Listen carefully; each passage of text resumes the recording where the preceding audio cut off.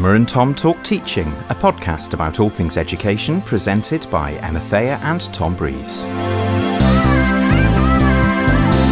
Episode 8, A Culture of Inquiry, with Dr. James Snook.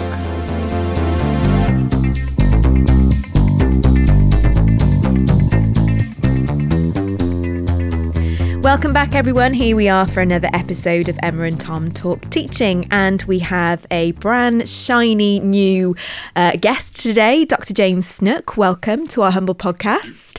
James, do you want to just tell our listeners a little bit about who you are, what you do here at Cardiff Met? And we're talking about inquiry today, so why that's your sort of particular area of interest. Absolutely. So in terms of thinking my background, so I came from a school background as a science teacher and sort of segued across to support professional learning of teachers at Cardiff University on the Masters in Educational Practice. So I work with teachers across Wales to sort of embed inquiry processes within their sort of professional learning and development. And that really sort of ignited my passion for sort of like thinking about teacher inquiry, sort of where my area of research is. And having worked at Cardiff University for 7 years, I sort of went to lead on the professional learning programs in Plymouth Marjon, and then I've come to Cardiff Met to work on the PGC, but also the National Masters, and the NPET programs. So again, supporting professional learning of early career teachers and initial teachers as well. Thank you very much, and a warm welcome to you. Now, I think what we need to start off with is a little bit of the history lesson here, because you've obviously experienced a lot of change over the years, having been very much involved in professional learning and the world of research and inquiry from an education perspective.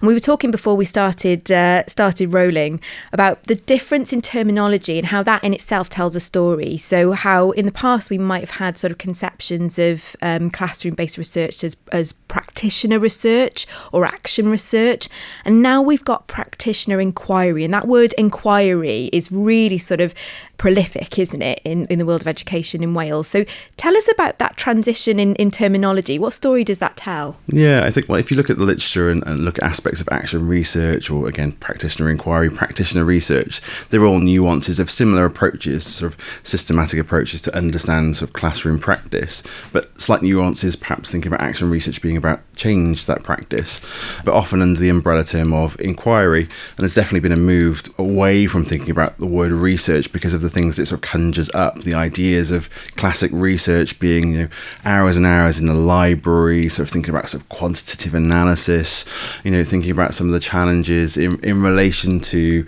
what research signifies in terms of people's experiences. So moving towards sort of the notion of inquiry sort of again puts this back in sort of a classroom-based scenario. This is about our practice, as opposed to perhaps outside researchers, researching into something for us, and then us actually sort of adapting that research for our classroom. Actually, as a profession, engaging inquiry, we become the knowledge generators. We become those people who are sort of, building our understanding of our classroom, looking at problems and then finding solutions for ourselves. And so we've got a real distinction arising here as well, which I know we've spoken about on the podcast before, but it's probably worth revisiting, between research and inquiry. And in fact, we've got a national strategy for educational research and inquiry. So let's just unpick inquiry a bit more and how it contrasts. I think you sort of hinted there a little bit about teachers in the classroom being sort of consumers and producers of research. But why might a classroom practitioner gravitate towards inquiry as opposed to sort of big R research? Yeah, well, I think this is about, teachers being the deep experts in their pupils' learning and their pupils, and therefore this is thinking about issues within practice within their own classroom. So who is best placed to sort of research into that is the teachers themselves. So they're the ones that have the deep insider knowledge of the school, the context, the learning needs, and therefore sort of finding solutions to problems of practice within the classroom becomes really important. And so this is about sort of building on the skills that the teacher has of observation, the relationships that they've already built, having access to those learners, and then thinking about, what are the barriers that my learners are facing in terms of teaching and learning, and actually how can we overcome them? Thinking about that systemic approach that's been perhaps imposed upon the learners, thinking about sort of wider curriculum, policy, things which are done to the learners. how can actually, we research our practice to think about how we can remove some of those barriers by truly understanding the experience of our learner. So thinking about sort of pupil voice, but then also thinking about teacher voice. What is it the teacher can then do now they understand the perspectives of their learners? What can they put in place? What can they change? What can they remove that will help those learners, again, make it a more inclusive environment, remove any barriers that might be in place, whether consciously or unconsciously. Interesting to think about the place of universities in this. I mean, the three of us sitting here are all ex-teachers. We've all moved into the university setting. There's a kind of slightly fraught thing sometimes, isn't there, between schools and universities? Although we work in partnership here in Wales, and it's pretty good, that partnership, there's always the danger of being seen as irrelevant, perhaps, or, putting useless stuff out there, that generalizable knowledge. Plus, you've got these kind of really handy books now for teachers, which crunch together all sorts of things in a really accessible way.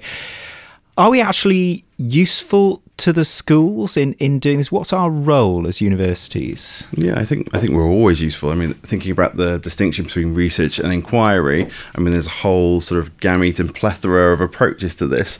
And, big R, research, as you were just mentioning, is important in terms of understanding the context, also understanding education and educational research and thinking about teaching and learning, but it's from a different perspective. It's not for insider research, it's not understanding the contextual issues, and therefore, as you mentioned, so not always generalizable, but I think it paints a wider picture that could be useful or rings bells for those people who are engaging in reading that research. It might be useful to inform their approach. And I suppose our role is about guiding and supporting schools and wider organisations to engage in critical approaches to inquiry and research, using our expertise to help support, to collaborate and co-construct our approaches to research and inquiry with schools in a critical way, so that we can, so that the profession can take a critical approach to the inquiry or research they are undertaking, and therefore perhaps not direct some of that research to things that might be related to what already works, or proving something that's already present within the system in terms of teaching and learning that has always been done, which actually maintains the status quo around practices that actually might not be inclusive. So let's come back to the practitioner inquirer in the classroom, and it's really interesting the way you described them earlier on. The way that practitioner inquiry works is very much aligned to, I would imagine, a lot of sort of concerns that teachers have, such as how are my pupils responding to my pedagogical approaches, what are their needs. And so it seems to me that it really ought to sort of start with what's going on in the classroom with the learners in front of them. So it sounds like to be an inquirer, a teacher already has a lot of the sort of dispositions and skills that they might need. But what do they need in addition to that will help them to be a really effective practitioner inquirer? So what's missing that maybe universities or programmes that are being offered nationally might support a practitioner inquirer to be able to do? I think this is about starting from the needs of the learner. So you mentioned sort of like sort of imposing a change with the learner, and then the learner sort of evaluating. I almost feel it needs to be tipped on its head, and actually we should co-construct that with the learner, understand the learner's experience first, and it's from that learner experience and learner voice that then we think about, understanding what is going on in terms of that teaching and learning approach.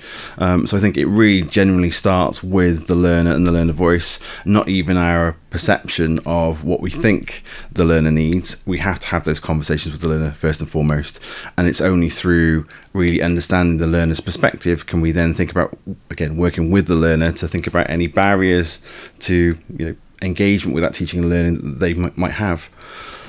And could that potentially run counter or contrary to school improvement plans, things that are coming, sort of diktats that are coming, well-meaning from the school improvement plan, the development plan, that could come sort of top down, that could sort of get in the way of a practitioner from investigating the things that really matter to the kids in front of them? Yeah, I think it's a challenge. It's an international problem of sort of performativity, that the systems in terms of education and schooling are placed under in terms of pressure. So that marketization of schools, schools are competing for resources, they're competing, in terms of marketing, in terms of their reputation, and therefore thinking about things like ESTIN inspections or in the Inspectorate at Ofsted, for example.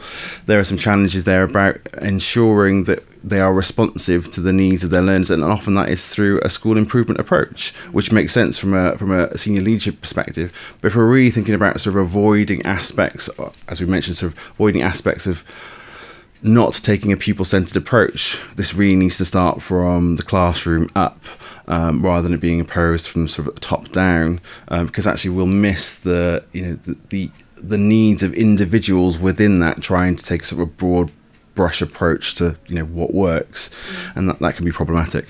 Just thinking about the sell here for teachers. I mean, you mentioned the kind of danger of just trying to repackage what works, and you've talked about ESTIN priorities and the need to be seen to generate school improvement all the time. We've spoken quite a lot on the podcast about the pressures on teachers. We know it's quite a tough job as it stands. You can add to that curriculum reform. You can add to that the kind of aftermath, if that's the word, of COVID.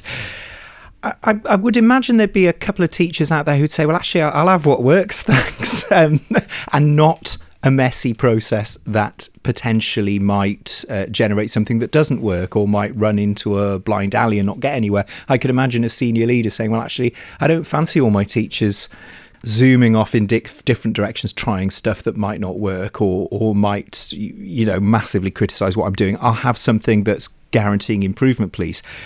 And I can sort of sympathise with that viewpoint, I suppose, on one level. So how do you get past that? What's the sell there?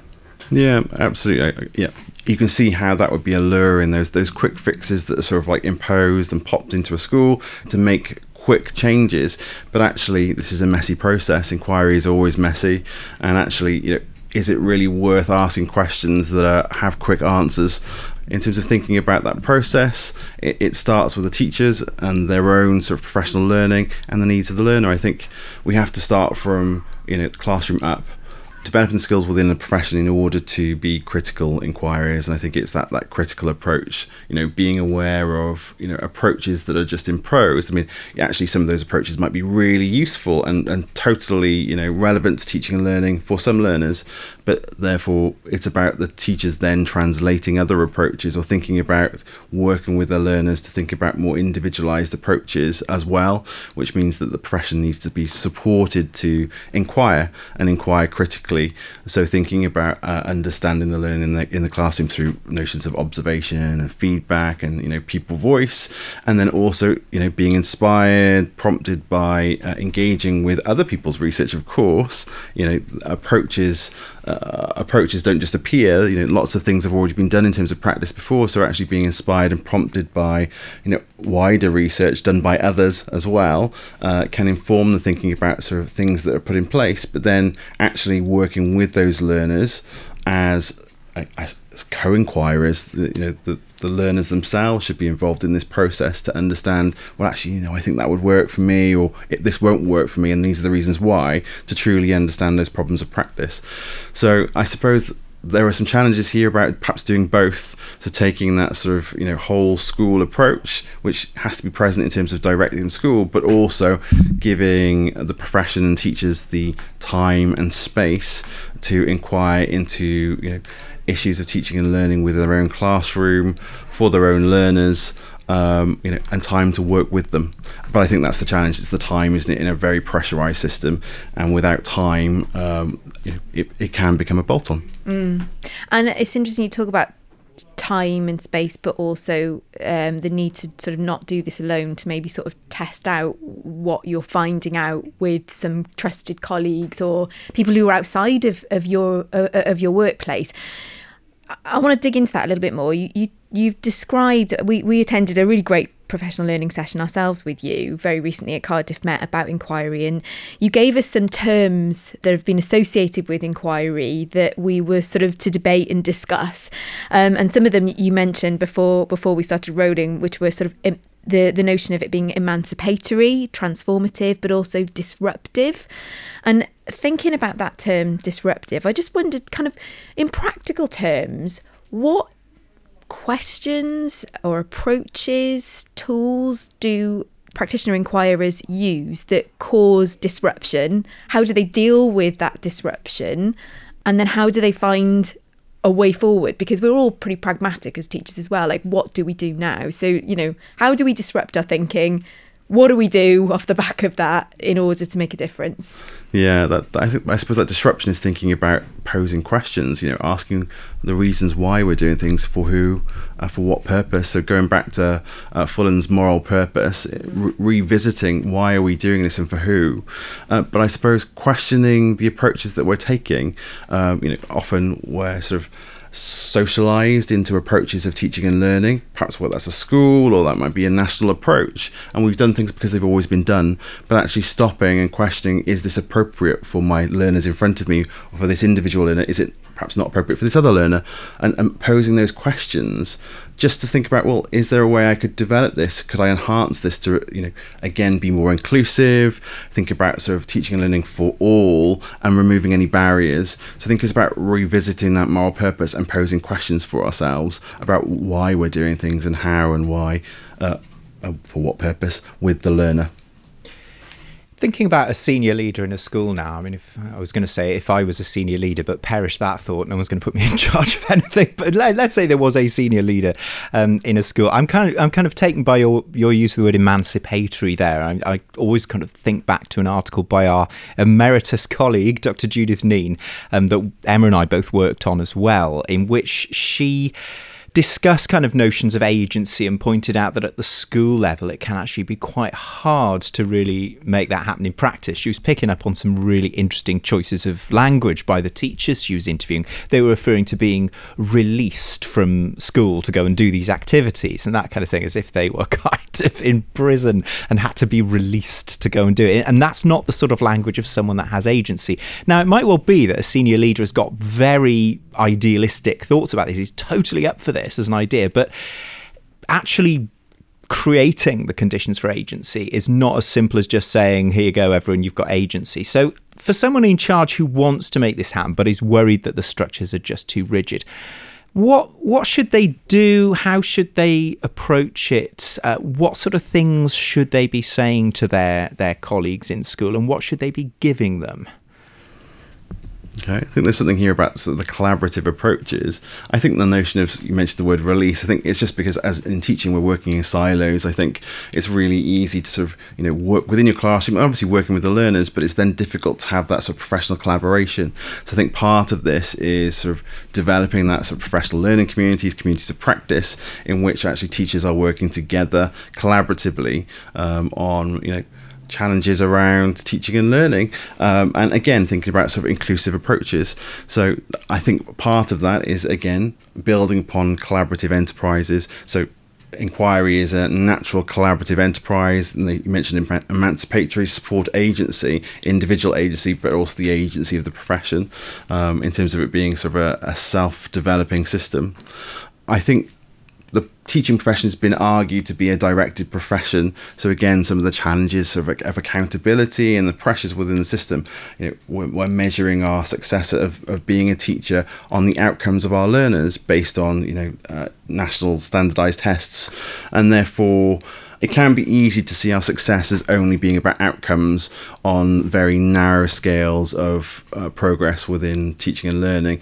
And therefore, the argument by Bottery and Wright about teaching being a directed profession is that we're sort of everything is directed towards those outcomes, and therefore we only do things in terms of what works to sort of improve those outcomes, and therefore that can narrow the conceptualization of how we're supporting our learners, our approaches to teaching and learning. And therefore it's about sort of disrupting the status quo, so actually we open those perspectives out a bit further. So this isn't just about our outcomes, this is about the wider teaching and learning of our pupils, again going back to that moral purpose. Just a sort of diversion now from this slightly. I'm just thinking about teachers out there who might be convinced that inquiry is going to really help them and their learners, but they might have a fear, maybe through sort of misunderstanding, that it means that they need to be working at master's level, and they might not want to pursue a master's. They might not feel that that is, the path for them for whatever reason. Can you be a practitioner inquirer and not have a master's or not be working at master's level? Yeah, absolutely. I think, there are two very different approaches. We're thinking about here the systematic approach to considering our practice within a classroom. I mean, that's inquiry. All of the things that we're doing as teachers, we're thinking about observation, we're thinking about our learners, we're thinking about the relationships, we're having conversations with colleagues about practice, those professional dialogue opportunities. We're talking to the learners about their learning, we're teaching. All of these are inquiry skills. It's the systematic element of sort of collecting and generating forms of data that help to inform us, again, with those learners, with other colleagues, and then sitting back and reflecting about the impact of this on our practice and therefore on our learners' learning. And having been quite sort of spiky, I suppose, about inquiry and overworked teachers and, worried senior leaders and all of that kind of thing, let's flip it on its head a little bit. Can you give any examples? They're probably going to, I don't know, maybe they'll be anonymous examples, maybe they won't, I don't know, but of where inquiry really has done something positive and transformative. Yeah, absolutely. So, I can give a few examples in talk generally about sort of the approach that the Masters in Educational Practice took. Again, a professional learning program, which had inquiry at the centre of its approach. So working with schools nationally to engage in small scale inquiry projects around their practice, thinking about the dissertation stage. I mean, it was really interesting to see the transformation within the students themselves in terms of their identity, really taking on board approaches that sort of made them question, why they'd always done things a certain way, and prompting alternative perspectives, developing that sort of close relationship with the learners in terms of thinking about them as co-researchers, having those conversations to really truly understand the impact of choices that have been made, perhaps not by them as teachers, but on the wider curriculum, and then embedding alternative approaches, and then again working with the learners to understand the impact of that, sort of refine and change, going through those cycles of inquiry. I mean, for me personally, engaging with teaching on the Masters in Educational Practice was transformational. I'd arrived on the MEP steeped in sort of this science background, this positivist approach to sort of research, the idea that actually there was one truth, and actually I needed some statistics to sort of back that up, and actually through the process of engaging with that program and teaching on it, my own sort of professional identity completely shifted, completely alternative perspectives to thinking about sort of inquiry, a notion of sort of development myself, the idea of working more qualitatively, really understanding learning through deep conversations, through working with learners, but also thinking about the importance of those opinions of small groups. Before, it would have been sort of national cohort studies where, I'd done some statistical analysis, but actually, the only way you can truly understand the impact is to talk to the people that it's impacting, and therefore it was a complete revelation for me. And you could see that within the students that are engaging with the Masters in Educational Practice. It took them a time to sort of move away. We talked about sort of the challenges of the big R, the word research, and the conceptions that brings about what research is. The idea that we've got to have some form of statistical analysis often, the idea that we've got to have forms of test groups where we're testing on our subjects, testing on our learners, one control group, and we're making an intervention with them and we'll compare. I think the big R research sort of brings some of those ideas across from perhaps our schooling at the levels, and therefore it sort of colours our view of what research and inquiry is. And actually it took a period of time to work with the teachers to sort of shift their understanding of actually this isn't just what research is. I mean, that's an aspect of it, of course, but actually thinking about inquiry, there's a whole host of other skills and approaches that we need to consider in terms of truly understanding the lived experience for our learners. Okay, so you're a teacher out there who really wants to find out more about teacher or practitioner inquiry. What are your sort of go-to texts, authors, researchers, people who are going to kind of give you a purchase on this? Yeah, absolutely. Caroline Daly, utmost sort of respect for Caroline. Any sort of work by Caroline Daly, specifically thinking about sort of her teacher research, the questions that are worth sort of asking. If you go to the sort of EWC website and sort of pop that in, Caroline will pop up. I mean, she poses some of the things that we've sort of been talking about in terms of thinking about, how professional learning and teacher inquiry can sort of develop uncomfortable truths within the profession, but actually those important questions are vital to ask in relation to sort of removing that status quo and actually thinking about, is this really enhancing and supporting all learners? Are we being inclusive for all of our learners and not just, one or two? Mm-hmm. And I think there was another text that you said was a go-to. Yeah, anything Jean McNiff. So thinking about sort of Jean McNiff's approach to action research for professional development, or Chemist and Carr as well. If you're going right back, to start to think about how this looked and the journey of inquiry, you might go back to thinking about sort of Dewey and then sort of Stenhouse in 1975. Again, it's interesting to see that journey of how that sort of like developed up until now. Again, moving sort of approaches which are related to teacher inquiry. All the goodies. Okay, so we've got 2 short slots, James, as you know. And first of all, I think you've got something for our teachers out there to try. Yeah, I think thinking about what we've just been talking about in terms of breaking those barriers, it's often like a challenge, I think, to talk to our learners about our teaching. It seems uncomfortable and not something we would do. Yeah. So I suppose I would say to your listeners, have those conversations with your learners. Engage them, ask them about their thoughts about how you sort of engage with teaching and learning, and get their feedback. Not feedback as in 5 out of 10. We're thinking about what could be developed. How could perhaps you work with those learners to develop the teaching and learning for the next time. So having those conversations and not being afraid to have those conversations becomes really important. Involve the learners with your planning process and your evaluation, thinking about next steps. Thank you very much. And have you got something interesting you've been reading, listening to, or watching lately? Yes, it's difficult to shake off sort of my science background. And actually, even though really I'm a biochemist, I'm fascinated with physics, and particularly astrophysics. And so I've been reading, this is going to sound really boring now, I've been reading Professor Brian Cox's The Universe, again, constantly sort of drawn back to my roots of science. And in another life, I think I might have been an astrophysicist. I think it's always satisfying to hear people sort of loving to indulge in subject, no matter where, whatever direction your professional life is taking you in. Like, my sort of homing pigeon in me comes back to drama and theatre, so it's good to hear that you're the same. Yeah, absolutely. Well, thank you, Dr. James Snook, for joining us in our lovely podcast studio. We're really grateful for that. Thanks for all the things that you've brought. Thanks to the ambient seagulls. Thanks to the ambient students. Thanks for having me. Lovely. And we'll be back in your ears in 2 weeks' time.